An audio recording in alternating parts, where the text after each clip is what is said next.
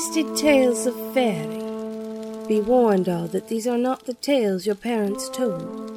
So be brave of heart and sure of will, for the gypsy tells all tales, and only some of them are true.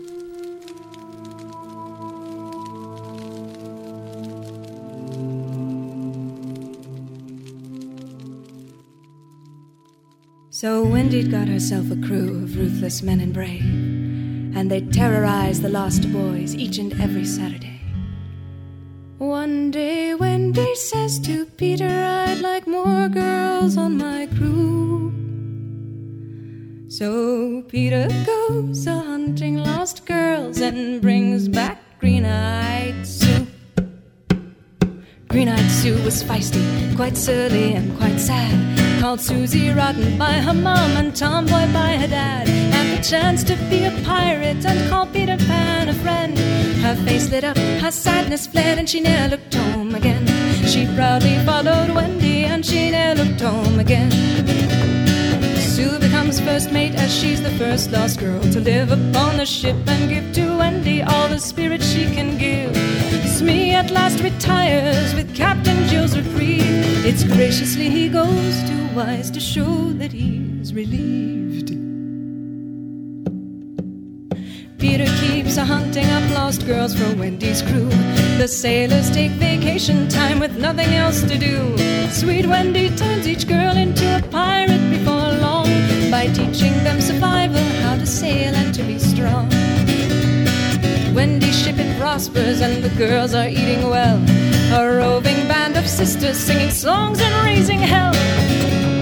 The crew is full of pirates, but each one can keep her head, due to the small miracle, and thanks to Wendy's pirate school. Brand new tales of daring do when Wendy start to spread. Wide-eyed children visit Neverland most every night, but now new sorts of fans arrive to see the boys and pirates fight. Kings and queens show up in Neverland from all across the world to see the only pirate ship that's captained by a girl. Disarmed by Mrs. Wendy, but she takes it in her stride.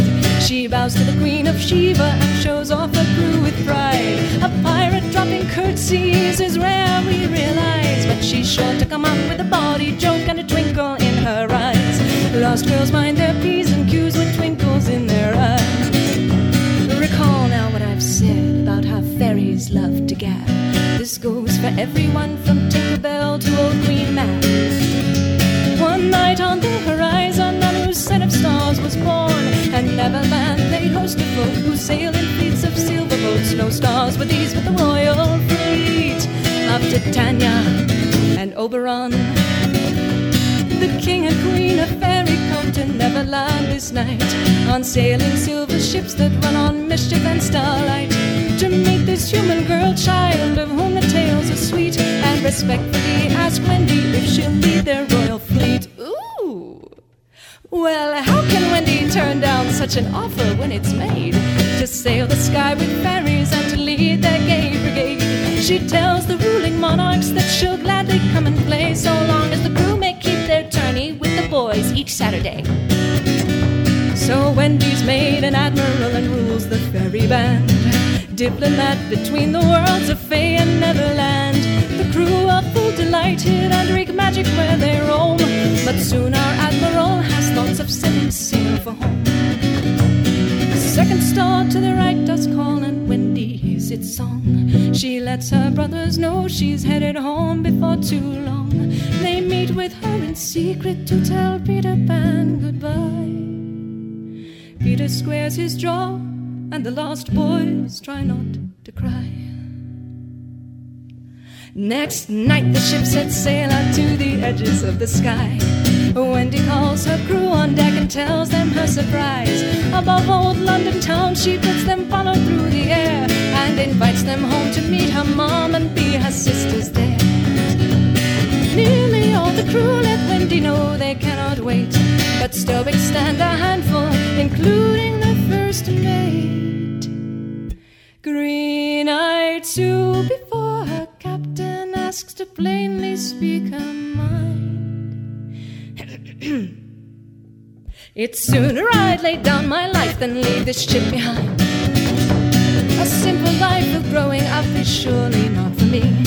Living as a sailor's been the first time I am free. So by your leave, dear captain, I will be a pirate still, and carry on the legacy of our red-handed Jill. Wendy smiles a smile and says, I'll miss you, dearest one. But as this journey ends, I see a new one has begun.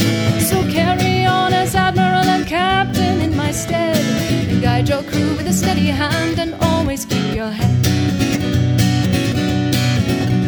So Sue becomes the captain and begins another tale.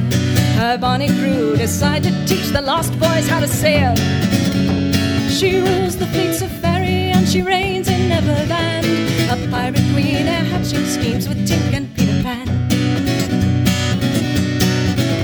Tales are told of Sue and Wendy to keep all girls' brothers kind unto their darling sisters, for if they are a mind to torment and to torture and to hairpull and to tease, one night she might turn pirate and run off to sail the seas.